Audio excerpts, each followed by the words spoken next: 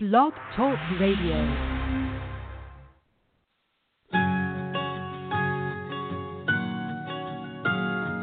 There was a time I was so afraid,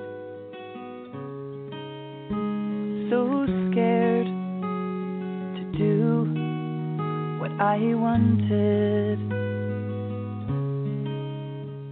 In looking back, I can see all the mistakes that I made, and I wish that I could talk to me and tell me I can change.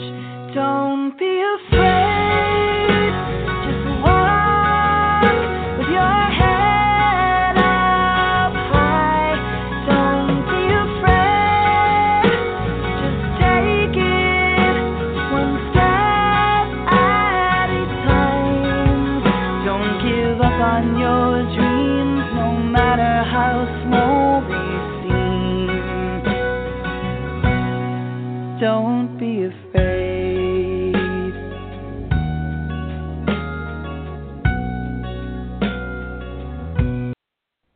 Hi, welcome to Blog Talk Radio, Safe Recovery. This is Monica RIchardson, and I am your host. Today is April 17th, 2019, and today I'm really happy to have on author and professor Joe Miller. Joe Miller just released a book, U.S. of AA, How the 12 Steps Hijacked the Science of Alcoholism. He comes from, well, he's at Columbus, Georgia, right? And he is an associate professor there of English. And Miller is the author of a 2006 book. This is a long one, okay, Cross X, The Amazing True Story of How the Most Unlikely Team from the Most Unlikely Places Overcame Staggering Obstacles at Home and at School to Challenge the Debate Community on Race, Power, and Education, which won the William Rockhill Nelson Award and Harry Chapin Award for Nonfiction in 2007, and was selected as one of the best books of the year by the Chicago Tribune, Kansas City Starand, and Publishers Weekly. Miller is an investigative reporter and author, and he writes about the history of the 12-step program here in this book from its inception, following the beginnings of the program through the early days until the present day. And I found it really fascinating. I know a lot of this stuff, but there were pieces of this puzzle that I didn't know that explain a lot of things to me. So we're going to bring Joe on. Here we go. Hi, Joe. Welcome to the show. Hi, Monica. Thanks for having me. Sure. You're welcome. It's really great to have you. So, let's start with what happened that you said, wow, I got to write this book. Oh, it was kind of gradual. It rose out of my own experience. I was in AA for a number of years on a number of different occasions. And it worked for me at first, but then when I went back out and started drinking again and things went downhill, I reached out for help, and I just kept being told to go back to AA. And finally I started really reaching out, trying to find other alternatives, and I found out that there were a whole bunch. And I wanted to know, the investigative reporter in me wanted to know, why is it that I've been told all this time that this is my only option when there are all these other options that have been there all along? So I started digging into it. Yeah, was that when, like 5 years ago, or before that you said that to yourself? A little bit before that. To be honest with you, this started off kind of as a memoir about recovering from recovery. I started kind of getting into moderation management and that kind of thing. And when I first pitched this book to publishers, it was much more memoir heavy. And I came close to selling it, but it didn't sell. So I reworked it, and in the process dug even more into the history, and it worked out a lot better this way. That it's a pretty comprehensive history of how it all came to be. Right, and then when you found out the history, then you found out why it was hard to sell, right? A little bit, yeah, definitely. Well, it's funny. The first proposal that I sent out, almost immediately, I think within 5 minutes, I got an email from just some random person out there calling me a moron and saying that I was going to destroy the lives of so many people because, I was criticizing AA. So apparently whatever editor my agent sent the proposal to immediately sent it to his friends in AA, and they looked me up and attacked me. So I think that's part of it. But I think it didn't sell initially because it was 2 books in one, and it needed to be one book. Yeah, I think because it is sort of a thinner book, right? I mean, it's 160 pages with a lot of acknowledgments there, and I've marked it up. It's really comprehensive.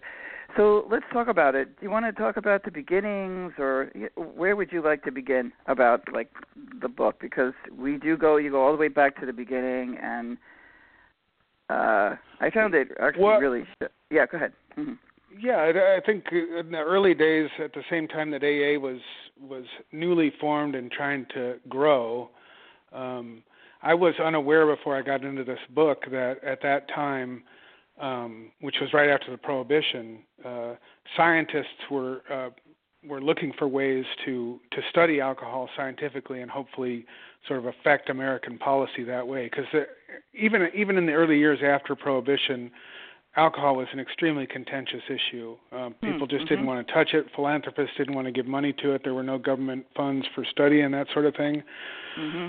So what happened was that the scientists were frustrated with the inability to get funding for their research.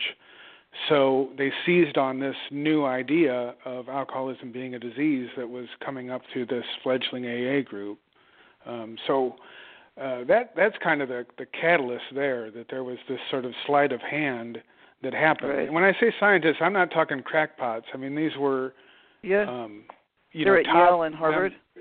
Yale had a section on alcohol, a kind of a school on alcohol. A top scientist there named Harold Haggard. Harold Haggard was kind of a rock star scientist back in the day. He's one of these guys that would sort of do these reports that would sort of turn common wisdom on end, and he'd get a lot of publicity, and he had some really popular books. But they were, it was a serious effort, and for lack of funds, they had to sort of repackage the issue so that they could get funds, and the way to do it was around this idea of alcoholism being a disease. And there was just no proof whatsoever at the time that it was. It was just a hunch, right? And gradually, after a really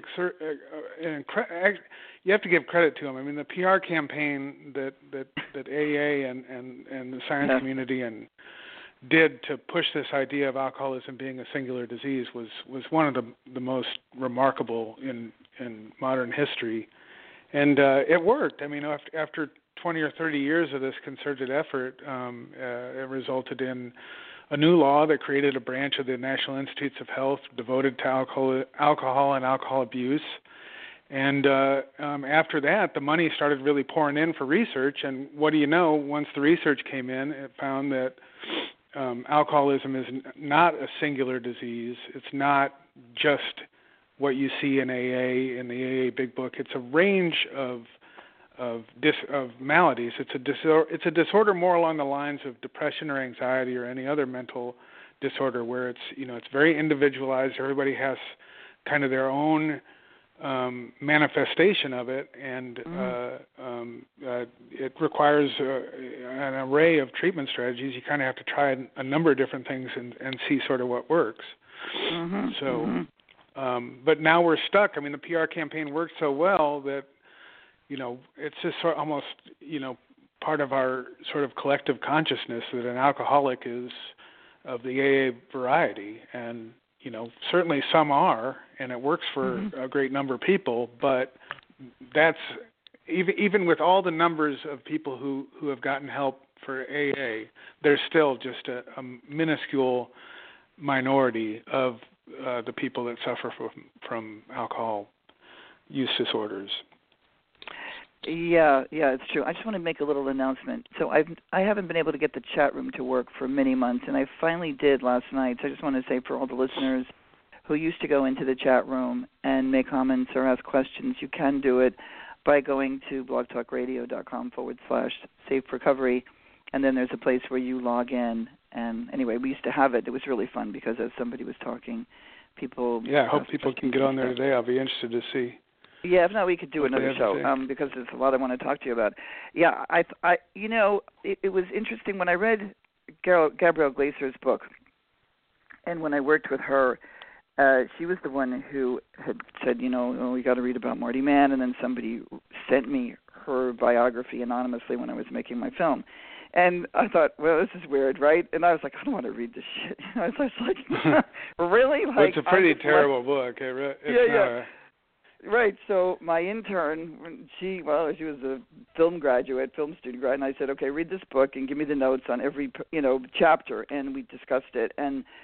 But I found out that she was, well, not only that, she was a PR person, like Gabrielle said, and you do, but she was from a wealthy family, and she was in those circles. So back in those days, that meant something really different. So if she was from the Bill Gates family, she would already be connected to the Fords and the Rockefeller, and got introduced by whether it was her lover, right? And then also in the gay world, because it was illegal, it was considered a mental illness back then. So if you were gay, there was this other subculture that helped each other out, which was the gay community. So she had two things working for her, and she was a PR person to begin with. And you could see how that would, thrust her forward. But I did not see it as intensely as I see it now from your book, and that she spent 15 years with those two other guys, right? Now, were those two other guys doctors, were those both AA members too, who were just totally focused, like they were driven, that was their goal, that they would make this a disease? The AMA was going to, say that alcoholism is a disease. What were their names? I have the two guys. Oh, boy. Yeah, from Buffalo, from the Buffalo area. Oh boy, Marvin Block was the main guy in the AMA, and he wasn't an alcoholic. He had a friend, a fellow classmate from med school who was an alcoholic and had recovered through AA. His motivation was really he wanted to have some prestige and to make a difference, to have succeeded in something.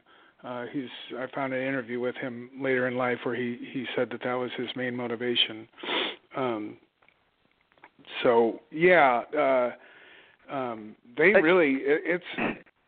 It's pretty amazing, that whole process of how the AMA viewed it as a disease, because it was by no means a unanimous decision. It was voted down a number of different times at the annual conferences, and then when it finally went through, it was a very scant majority, and the language was not explicitly "this is a disease." It was it sort of danced around it. And then the other But that was enough for Mann to work with. Yeah. Once she had that in place, then she could go all around the country and say, look, the AMA backs this, Yale backs it. And when people like to fight about this kind of stuff, about that AA is not involved in politics, so of course from having been a member of the preamble that AA is not allied with any sect, denomination, politics, organization, or institution, that is a complete lie. And I've been saying it, and as the years have gone by, I would see one more aspect of the lie in the judicial system as I uncovered that. Like, say, if you're going to go on parole, everybody is sent to 12-step if they're, anything is related to alcohol or drugs, even if they were just like a drug dealer but didn't use it, they still have to be abstinent and go. But the way that you laid it out, oh my God! So let's talk about Hughes. So the Hughes Act is very famous, and people knew of the Hughes Act, but I didn't know that this guy. So talk about him, because this is a really crazy story. How intense? Yeah, Harold Hughes was he was a truck driver initially, alcoholic. and progressed to where he was, was basically suicidal, and prayed to God and found AA, and turned his life around and got involved in politics, first from at the union level, but pretty quickly rose to be governor of Iowa. And interestingly, one of the biggest things that he accomplished was to overturn Iowa's then extremely strict dry laws. It was very difficult to get alcohol. Iowa had one of the more stringent dry laws. And then he made it into the Senate and in 1968, and was looking for something to sort of make an impact, and looked into government funding of treatment programs, and found that they were, to his view, lacking. And he learned that a number of his predecessors on Capitol Hill had tried to push legislation that would give more money for that, and to recognize alcoholism as a medical problem. But what's interesting, there was no money for him to have a subcommittee, and he said, well, I'll fund it, and we'll get all volunteers to do it, which is basically, it was all members of AA that pushed this thing. Right, Joel Steppers. Wasn't he governor, lobbying anonymously, for them. For an organization. Yeah, for them, for their own organization. It's really pretty incredible. I think, that's one of the things that I think about a lot when I reflect on this book project is that, and some of the criticism of it being sort of biased or, a polemic against AA. Mm-hmm. And that's one of the things that really strikes me is that how much we accept AA being outside the norm. Mm-hmm. Like, can you think of any other organization that we would give a pass to lobby anonymously? Mm-hmm. Where people could lobby for something that they don't disclose, and even to the extent where Hughes, the meetings, the proceedings were broadcast, and he got the networks to not film Bill Wilson's face, which is just crazy. It's like a public meeting. I mean, you know what I mean? Yeah. It's like, right. How did this organization become so sacrosanct that we would forego political norms of transparency? It's pretty amazing. So he got it through, and then the weird thing is that after he got it through, he quit the Senate after one term and devoted his life to God. And I found an extraordinary speech by him in 1974, not long after he had left the office, and the Institute on Alcohol and Alcohol Abuse was already going a few years into its mission. He gave this speech decrying the treatment industrial complex, that it was, that it kind of created this monster of revenue generation, around wow, the 12 he did that in steps. 74. He gets really in 74. Mm-hmm. Yeah. Mhm. That's when Gabrielle said it really grew AA, like her, in her studying too, that the 70s, like when I joined in 1975, there was this big growth. But that's because they did that. It was a press conference with Dick Van Dyke, and then Hughes was there too. He must have been the other senator. And it was like a press conference. It wound up in the film The Anonymous People. He used that archival footage. Is there any footage of some of the stuff, the early stuff? How you have the black and white archival footage? I don't know. I didn't, since I wasn't doing a documentary video. I didn't. Yeah. I was mostly working through documents and archives. So. The little bit of video that I got was more, there were a lot of public service announcements in the 70s right after the NIAAA was created. Initially, the NIAAA really worked a lot like, it was an extension of Mann's campaign, but at the federal level with just millions of dollars behind it. So, like you say, the 70s was the time of just explosive growth, not only in AA, but in these treatment programs all around the country. And a lot of it was fueled by this, basically a propaganda campaign funded by the government. It wasn't until the Carter administration, and then most definitively in the Reagan years, that the organization moved away from PR and propaganda to pretty much almost all research, some treatment stuff, but it's mostly they really moved it toward research, which is a good thing. But right. But a lot of damage. The problem is now we don't know that it's there. Right, because everybody is so brainwashed. I mean, they didn't get my mother's generation, but they got mine, and their PR campaign was so heavy that they sent speakers to my grade school, Catholic school. Oh wow! Yeah, and a lot of us we were first, like we all were leaving. We were like, we were so angry. I was really angry about that. I was like, really, you're going to come to 7th, 1 through 8th grade in Catholic school instead of going to middle school, right? Say in public school. But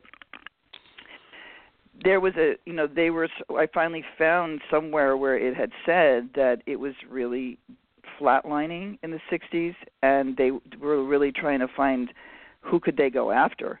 And that's when they said, let's go after teenagers. Like now they're going after seniors. Seniors are drinking. Like as I was leaving AA, that's what the thing they were doing. But let's talk. There's so much to talk about. Wow, I was really okay. So here's one of the other things that was the where did I really highlight a lot of stuff. So the Minnesota model and the first big Hazelton.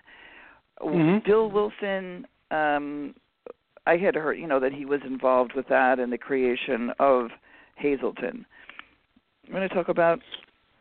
Yeah, I didn't really come across Bill Wilson being particularly involved with it. So there was the one in Connecticut, maybe. Maybe it was the one in Connecticut that I had read somewhere else. Okay.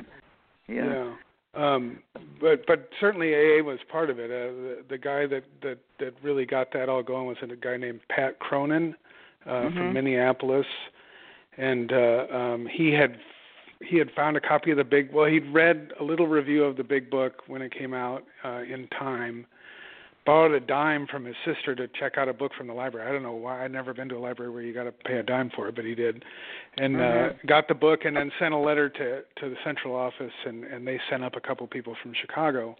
And it kind of grew from there. He started the AA group in Minneapolis, and then started going around working with alcoholics in jail, and social workers up there started to kind of notice that some of the cases that they were working, where they had an alcoholic father, they started kind of getting better, and they wanted to know what was going on, so they looked into it and found AA, and they decided to start a treatment program around that, and it just kind of grew from there. I think one of the most interesting, the most fascinating parts of it, and I think important from a policy standpoint, was that once the Minnesota government started kind of supporting this, they had to create a new category in the civil service codes for an alcoholic counselor, because before, and for good reason, the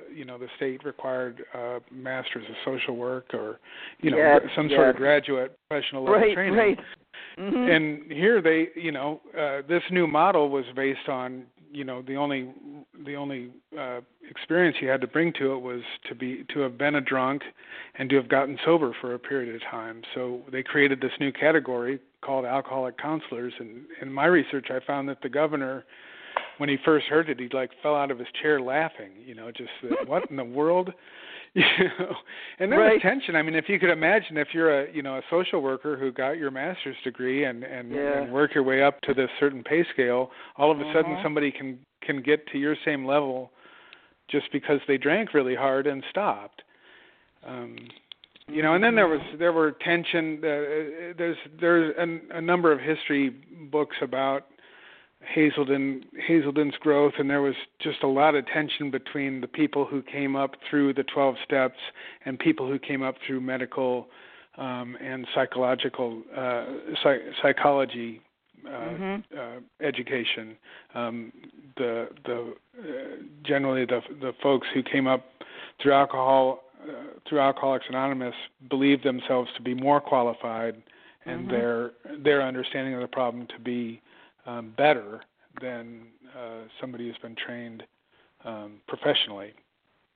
Right. So, yeah, you mentioned and that sort of carries through the whole history, really. Yeah, the kind of arrogance. Yeah, totally. Yeah. But here, I mean, I stopped, and like there were about 5 times that my jaw dropped, and so on the bottom of 54 and 55, and then the top of 55, where you talk about that. The problem was that you just said that all, but that the governor. Okay, here the proposed new job title would require just 2 years of sobriety and a high school diploma. In lobbying for this new category, proponents for the treatment center also pushed for these new workers to earn the same salaries as counselors with graduate degrees in social work, which of course spurred resentment among the social workers.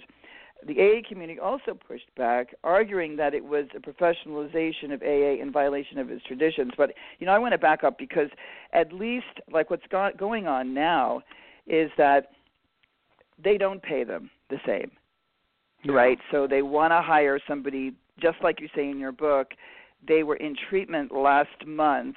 Now they're running the sober living house, and then in 6 months they're a counselor because they're in AA, and they do not pay them well when they have no degree. Right, that is like they like that because then they pay them $13 an hour or whatever they're paying them. Right, and which then we could just jump over to Marty Mann, like sort of fighting with Yale, because at first it was a good relationship, but then she felt she knew more than them. Like, you deal with her arrogance, and they separate. I want to talk about how they finally separated themselves from her. Sure. Well, like you said, she had her own idea about how things ought to be, and she was kind of on them to give her scientific proof for what she believed, and so that's where the book, The Disease Concept of Alcoholism, which it has this sort of spectrum of affliction that was created by Elvin Bunke Jelinek, which is still kind of used today. But it was based on basically survey data that Mann herself had collected and had scrubbed before turning it over to him. And there were other occasions too where there was one point where she wrote a pretty testy letter to Harold Haggard, who, again, pretty famous scientist at the time, big Yale tenured professor, saying we need more scientific backing for this to show, that to help me sell my mission. What led to them splitting apart was kind of a complicated number of different things. One was that the idea was from the beginning that her organization would become self-sufficient in a pretty quick amount of time. I think something like 2 years. And they were 5 years in, and she really wasn't raising any money with it at all. So that was a drain.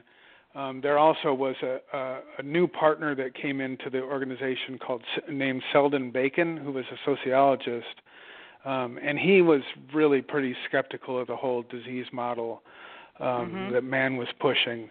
But what ultimately killed it was basically Yale. That Mann was getting really, she was succeeding well and like out there in the world, going all around the world, basically representing herself as from Yale.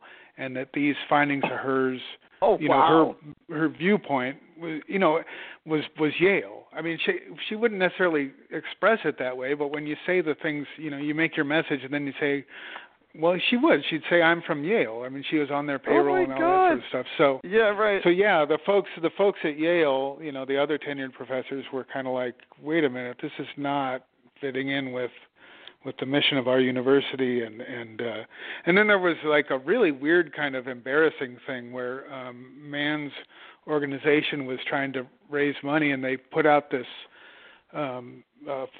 like a brochure or pamphlet or something that told the story of a drunk banker named Harold Brown or something, some pretty common name, and when you know it, there were a couple of Yale alumni who had that name and were in banking. So it was like kind of a perfect storm of all these things that came together. Like Bill Wilson selling stock for a company that didn't exist? Yeah. You know what I mean? Yeah. It's like that early part of his history that I certainly didn't know as an AA member. But I wanted to say there's this one line here about Marty, and this is about the NIAAA. It shows how bold she was. It is on page 115. This is about the early part, and these exchanges show how in its early years the newly created NIAAA operated as if it were a federalized extension of Mann's campaign to narrowly define alcoholism and to promote AA at its most effective cure. I mean, that's, I was interviewed recently by these guys on The Hidden Truth, and I told them about you, and I hope they interview you. But they did. I don't know if, yeah. Oh, they did contact you? I don't know if I was, yeah, we had an interview. I haven't, it went pretty good. I don't know if... It takes a while. It takes about a month for it to get up. They do it differently. Like, yeah, mine, because they video it, if you Skyped it, and then they will split it and, put up part of the video, and the whole podcast will go up. But they had asked me, like, did she ever get federal funds? We were talking about Marty, and I only knew enough from her bio, right, because your book hadn't come out. Right.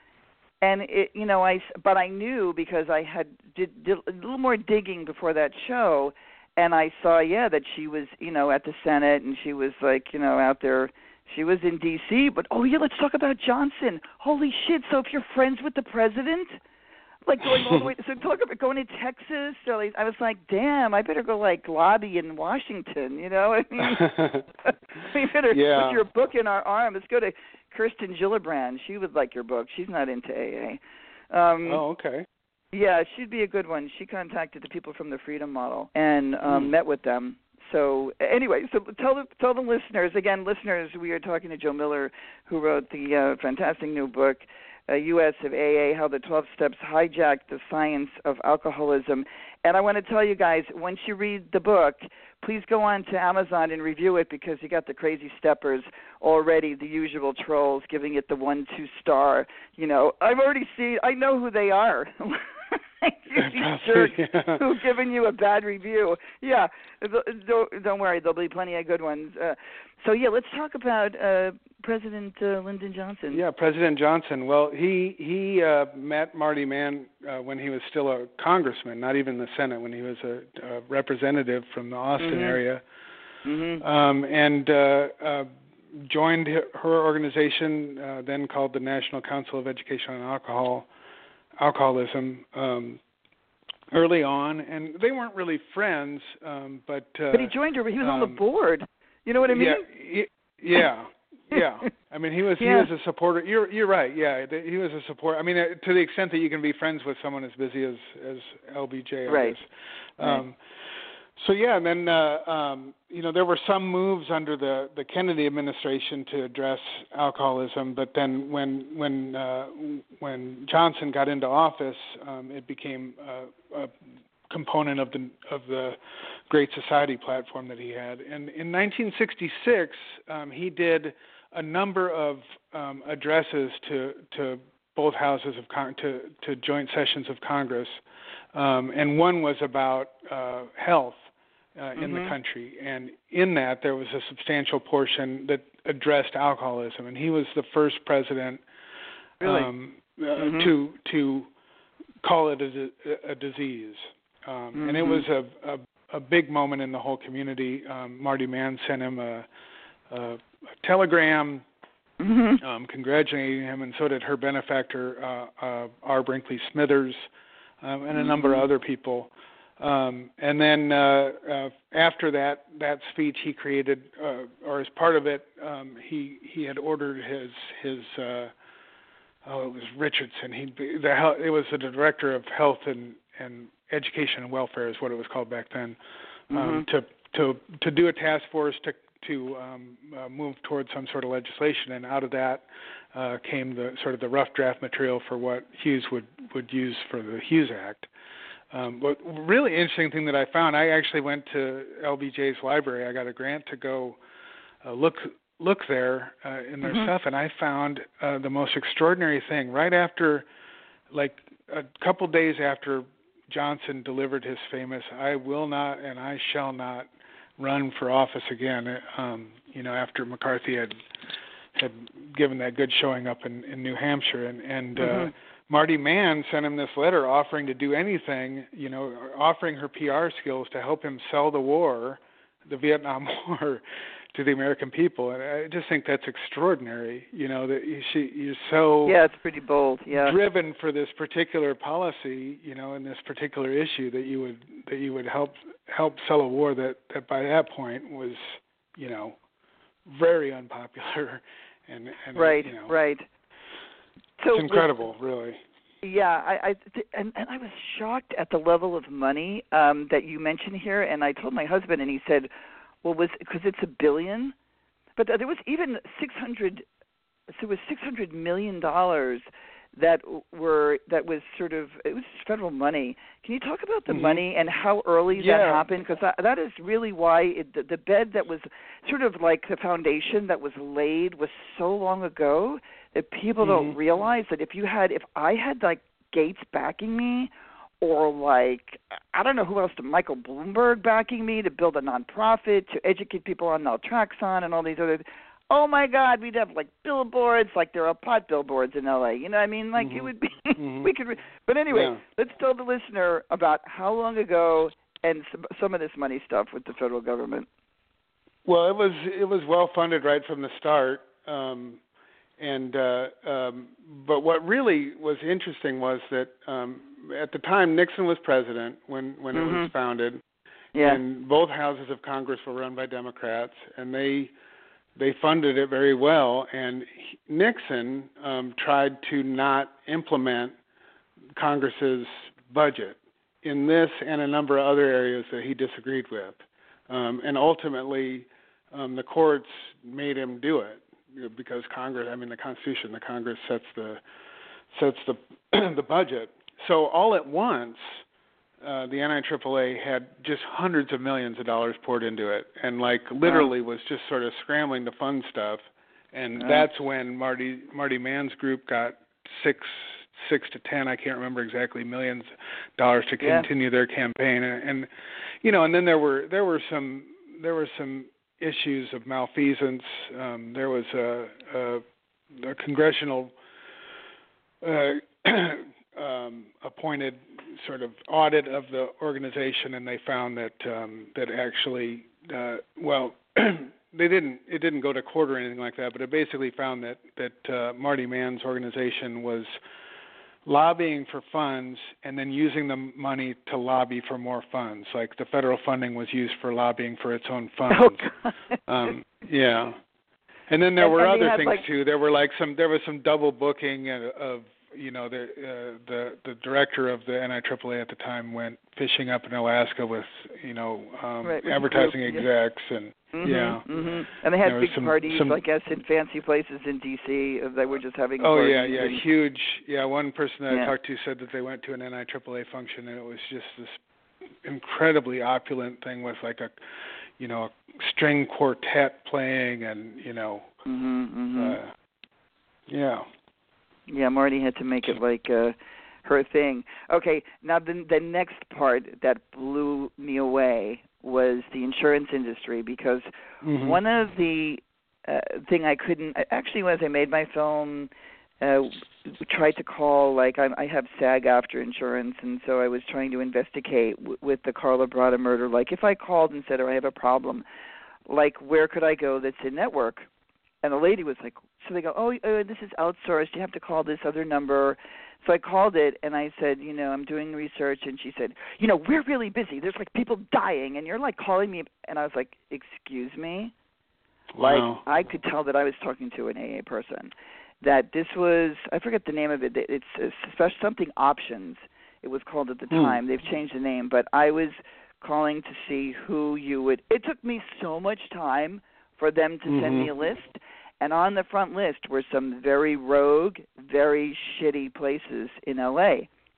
Oh, really? So, and I still didn't understand the insurance part. It was later, like after the film was out, and then I met people who came to me who were working in treatment, and that's probably what my next documentary is going to be about. Will be about certainly your book and the journalists that are working down in Orange County exposing it, but about rehab and sober living. But I still didn't understand the insurance part, that how could you pay for something that was religious? How could you pay for something that wasn't medical?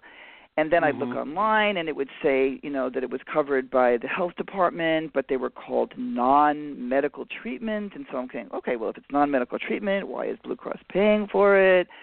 And then somebody said in our group, oh, don't worry, the insurance companies are really getting excited when Obamacare kicks in. It's going to have to be evidence-based, so they're no longer going to be covering AA. And that's why United stepped back. And I was like, oh, we're all going, oh, great, this is going to happen. And then the thing kicks in, and things escalate. And things actually, more kids start dying.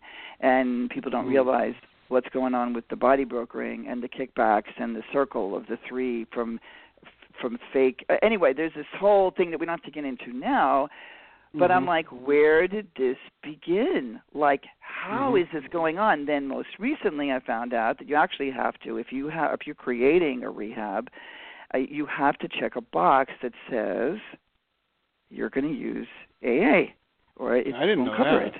Yeah, that's really new, and this is like really recent. So I spoke to a psychiatrist and a younger guy who actually has a pretty decent rehab here. It's an IOP outpatient, who is an AA guy, but like goes once a year. So he's not, anyway, the program is really pretty decent.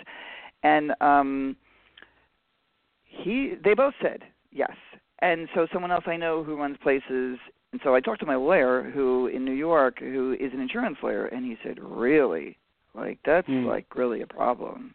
That's still that's like that. So maybe we'll get to expose it and deal with that if I make this documentary.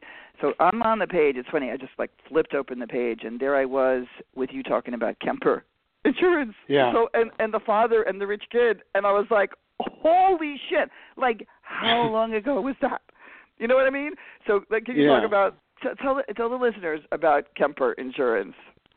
Well, Kemper Insurance. The scion of the company, the son who took it over, was an alcoholic and got sober through AA, and started supporting treatment in his own company, and then was able to run the numbers on it and found that it was cost effective, and started offering it as an option to its corporate clients, and it just sort of got popular from there. Other insurance companies started following suit, and then, of course, in the 80s and early 90s, it was sort of just anybody could go. I mean, it was just an explosion of being able to go for these 28-day treatment programs on your insurance. It's constricted a bit since then. Those days are kind of no more. Now it's more the experience like what you talk about, where you just can't get a clear answer from anybody about what you're covered for and where you can go. And for a while I was digging into it around here. I wound up not really putting that in the book because I wanted to just focus on the history story. But I talked to some people here that went to treatment, and basically the treatment that we have here in Columbus, Georgia, which is the second largest city in Georgia, the one really known treatment center around here that has billboards all over the place. It's completely AA based. Basically, from what I understand, the whole thing is that they're just basically almost begging people to go to AA meetings. And then now with the insurance situation that it is, if they're not making progress within a week or two, the insurance company will pull their support and they're out. So. So maybe that's why they come out here in Florida, but Florida's changed the laws. So that's not the case. Interesting. Well, we could talk offline, about some of this because it's a really big problem, and it's why all the deaths are happening. It's really terrible. But a lot of parents or mothers and fathers are calling me, and I know that it isn't just the drugs that's killing them. I know now it's AA. It is the paradigm that is failed. A lot of them are atheists, this next generation of millennials. They're a lot smarter. You can't like con them into you can't bribe them because they don't care about certain things. Like, it's an interesting generation, but they're killing them, a lot of them. And wow. Well, we'll talk about that. So, was this as far back as the 60s, though, Joe, that this began with Kemper? Yeah. With Kemper, in the 60s. Oh, my God. Like, I was 1960s. Oh, Lord. But back then it was like mostly middle-aged men and women that went. There were no young people going to rehab, right? I mean, that was, but Marty was probably young. Not much until kind of the late 60s. But there was a lot of tension. You know, when you talk about youth and age, one of the interesting things that I found was that in the early days of AA, they wouldn't let people in that were young, and by young I mean under 50 or older. And I found correspondence between Dr. Bob, one of the co-founders of AA with Bill Wilson, and somebody from Cleveland that wanted to be part of the group. And Dr. Bob was saying, you know, this guy was in his 30s, and they say, you're just too young. You've got to go out and really drink until your life's horrible and to be ready for what we have. I think, honestly, of all my research, if I could get one message across that I think is kind of the most dangerous thing, it's this idea that you have to drink to your own destruction if you have this disease, that there's no choice but to do that. I think it's really dangerous, and there are studies that show that if you believe that you have a disease like that, then you're a lot more likely to drink, to binge, and to drink until you're miserable. When the fact is that, you know, it's a struggle. It's hard. It's definitely hard. I'm not saying it's easy, but you can take measures to reduce your drinking before you get to that point. You don't have. It's just not true that you have to drink until your life's miserable and you're ready for AA. It's so true. I want to talk just two things. I was going to SMART to just, you know, see what it was like here. And I went to one in Santa Monica, and there was a guy maybe in his 50s who had just come from AA and couldn't stand it. And he was told by his sponsor, and you could tell by the way he told him, he was using cocaine and alcohol, and the guy said, you know, you haven't done enough. You know, why don't you go out and, you know, snort some more cocaine and come back? And the guy was like, what? Like, what do you, I want to change. Like, you know, what are you saying? And then, and this is a show that I don't really watch much, but, you know, my husband and my sons like it, is South Park. Both South Park and Family Guy, they did these episodes where, you know, he goes and then he just comes home and sits like with a TV table and he's just getting drunk. And he comes back with the message that, you know, well, he just might as well just be drunk all the time, like just exactly what you said. Yeah. And, you know, I do think it's bad. And on that note, because I know that in the latter part of the book, you talk about finding naltrexone, and let's talk about that because I know that more of us know, but there are going to be listeners who don't know anything about naltrexone and the Stimson method. So you want to talk a little bit about that and how hard you... Sure. Yeah. Well, it was very hard when I found out about it. I really had a hard time finding a doctor that would prescribe it. My own family doctor knew nothing about it, and even she actually said if I did, I wouldn't prescribe it. I'd have you go to a psychiatrist.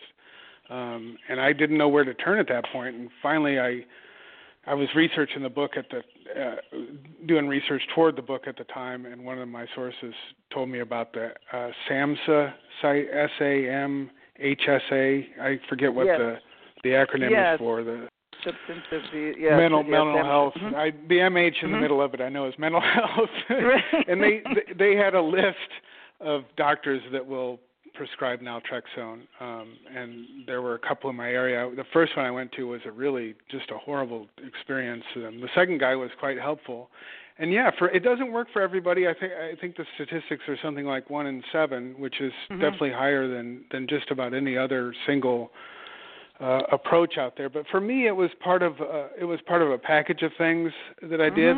For me, it was really what sort of I describe it as punching a hole in my drinking problem. I would do the Sinclair method before I'd go out to drink, and on a night where I would ordinarily binge, upwards toward 10 or 12, I found that just almost eerily sort of beyond my control, I would, mix in with my drinks over the course of the night, club sodas and water, and wind up drinking, 30 or 50% less than I would.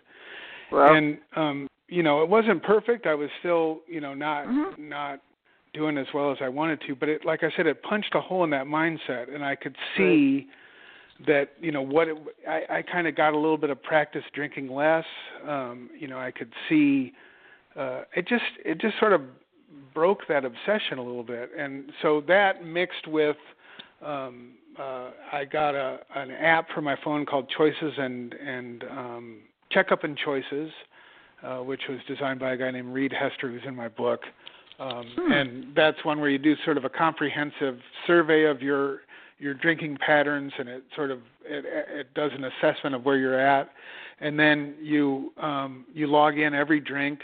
You can log in sort of what your moods are, different cravings and stuff like that, and that sort of upped my mindfulness around it.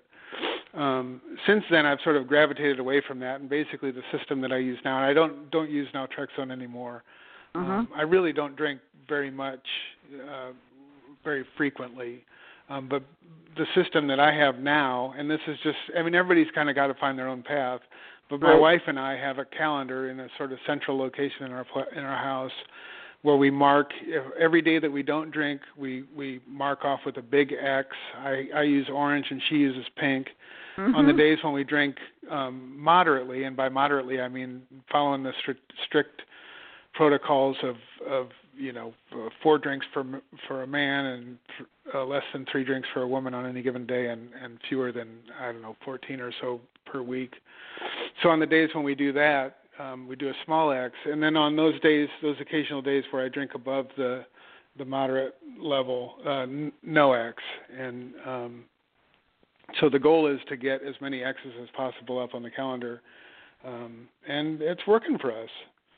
Yeah, I do think so, and turns out I'm a moderate. Like, I drank after 37 years of abstinence, and but my husband left after 20 years of abstinence. He followed me out like 6 months later, but that I thought that moderation management was a little too strict.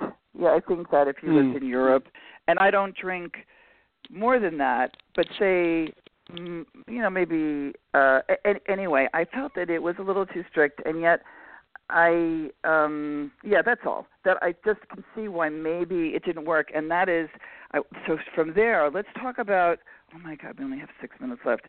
So I think we can go over. Can you go over? Because I did learn that it will still record if we go over like an extra 5 minutes, or do you have to get somewhere? Sure. You can? Yeah. Oh, okay, good. So there's 2 topics that I'd like to talk, and we could have you on again. One is, let's talk about Kushline, and what's her name again? Audrey Kushline. Let's talk about MM and what happened there, because I have my little, opinions too that I want to talk to you about. So let's talk about that, and then there was something else too that I want to talk about. So let's talk about MM and what happened there. Well, she's a sad story. She was like us, in AA, and didn't feel quite right for her, and she decided to start drinking, and she found that she could manage it, and she created this mutual help organization called Moderation Management that's grown pretty good size, especially a strong presence online. But she relapsed, some years into it, pretty bad, and wound up getting behind the wheel of a car while severely drunk, and killed a man and his daughter. Really awful. Yeah, it's really awful. and it sort of, I remember, because that was one of the periods of time when I was back in the program, and I remember it coming up at meetings and how everybody sort of, not guffawed, but sort of like, knowingly, kind of grin that, see, this proves us right, that you can't drink moderately. Look at, Well, the truth was that she was back in AA at that time, and was trying to stick with that program, and went on a really just a horrible bender. Interesting story though about it. She wound up becoming friends with the mother and the wife, the widow of the man and girl that she killed, and they wrote a book together that was pretty remarkable in terms of, it was a really interesting study in forgiveness, self-forgiveness, and that sort of thing. Really? I didn't know that. Yeah. Oh, you didn't know? She committed suicide? Didn't she kill herself? She killed herself recently, yeah. Yeah. Definitely a sad story. Really but sad. Here's the thing I want to say about that whole thing. As, like, right early on, I began, like, this RSS feed, which would pull into my email everything about AA, right? Anything like, okay, this person got a DUI and they killed somebody. This person was sent to AA and they're a pedophile. This was a banker who molested a child. He was sent to AA, or he was going to AA. This guy. I mean, it was really a lot of news. But when people pointed their finger at her and said, look, see, I could give you hundreds of people who only went to AA and killed people drinking and driving. Yeah. So they were forced there. They were court ordered there. Like there was somebody here in the last couple of years, a younger person who had 3 or 4 DUIs who killed somebody and was going to finally do time. I think they should, if the 3 should probably go to jail for some time. Not probably, but this that there isn't more pushback, or there wasn't somebody in the news or somebody sitting somewhere, even in an AA meeting, to say, I mean, I guess they're not going to do it there, but that how many have killed people who were just steppers. And, it failed to, like Kevin and I know many people. One guy for 30 years could never get more than 6 months. Nobody ever says, oh, so-and-so, there's a thing called naltrexone. Maybe you want to try it. Maybe you should go to Smart Recovery, But it's very, very sad. Yeah, I heard that she had committed suicide. And on that note, let's talk about those other alternatives, which you talk about in the very end. You talk about Smart and Tom. When did you find those? Like, in your own journey, like when did you find that Smart existed? And not long after I found moderation management. But, there's no Smart, face-to-face Smart recovery in my town. I've only been to one meeting. It was when I was in Providence doing research for the book. And I loved it. I just thought it was great. Yeah. And I tried some of the online stuff, but for me the online just isn't the same. Right. And I actually tried to start a meeting here in town, and they Smart has this training program for you to become a facilitator. And for me, it was just too much. I couldn't take it on. Once I sort of got into the training, I just was like, this just isn't going to work. The training was? Yeah. As far as just the. So, and it's interesting too, when I talked to Tom Horvath, who you're referring to, one of the co-founders, he said that he worries that if it doesn't grow significantly in the next decade or so, that it's not going to last. So I don't know. Maybe it will. I think it will. It's at 3,000 meetings now worldwide. Okay. Yeah. Yeah, well, 3,000. I hope he's wrong. Yeah, I know. I'd love to have it. I'd love to have it here in town, but it just wasn't. I'm just not the right person to facilitate it. Right. Well, you were writing a book. I think that it's kind of hard. Like, I wanted to become a facilitator too, but I was making a film, and I thought, okay, Monica, that's a little too much. You just can't take something else on. And you have 2 kids and a husband and 2 dogs. No, a dog. But it's just too much. It is. Yeah. I think that maybe if I had said to him, if you go to the colleges where people are becoming therapists and PhDs, that you get them involved and have them become, sort of, it has to be kind of that AA thing where people do work, where they do outreach or PA. They actually need funding, and there is a ton of money that just with this last bill that Trump passed for drug and alcohol issues. There's huge amounts. I haven't followed that. Yeah. Millions and millions. Yeah, I'll send you the link, but there should be money for all of them to get some funding, smart recovery, and there's a lot of money for prevention, for community work. But the thing is that AAs already know how to get it. Like there's some place opening up somewhere. There's a giant sober living. It's like a big building. I was like, I think it's an apartment house and federally funded with, low income housing, and they're going to blend what they're doing. And I'm like, okay. But I would really love to have you on again. Sure. I love the book. I think it's an important book. Everybody, we have been talking to Joe Miller, who wrote the book, U.S. of AA, How the 12 Steps Hijacked the Science of Alcoholism. And there were people who finally got into this guy just said, I wish the show was 2 hours long. Somebody said, love the book. Let's see, they're in there. But so it's good. So next time I do a show, it'll be more chatting. But we could certainly have you on again. I'd be happy to. It was really a great conversation. Yeah, I would too. I just want to thank you from the bottom of my heart. And there's so many people who are in my Facebook groups. We have a Leaving AA and Deprogramming, and highly recommend you either make a book page on Facebook, maybe, if you don't want to do your own personal thing.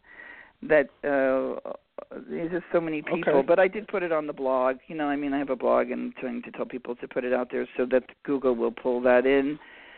But that it's really important that the truth be known, that they're not this little benign organization, that it's a huge institution, and as far back as the 40s, it began. Yeah. We didn't even talk about Hollywood. Okay, so I have to have you back. What happened with her, right? With Marty, and you really just touched Hollywood on it. was oh Lord, part of the mission.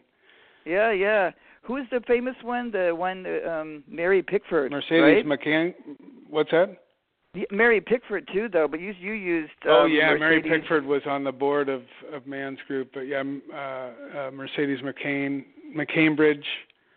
She testified as part of the Hughes Act. And you mentioned Dick Van Dyke and Interesting though, in her book it doesn't say that Mary was on her board, right? And you know what else I found too before I did the interview on Hidden Truth? I was like also same kind of like jaw dropping. So like the VP of CBS was on her board, like in the 50s. Holy shit, can you, like, how many comedians? There was something else, too, with, like, and I couldn't find which ones, but they were some really famous ones, I think, that were very closeted. They never came out that they had become steppers. But the vice president, imagine the vice president of CBS was on my board if I create a nonprofit. Wow. Wow. Like, no kidding. Right? It just shows the power, right? It really... too much. Well, I want to thank you so much. Thank you, Joe, too. For being on the show. We'll have you again, and we'll talk offline. And I just hope that you get a lot of press. I really do. I really wish I do, too. I hope you do, too. I think what you're doing is really important, too. I thought your documentary was outstanding. Oh, thank you. Thanks so much. You're welcome. Okay, everybody. Thank you so much, Joe. And we'll talk to you again. Okay, take care. All righty. Bye-bye. Take care. Bye-bye.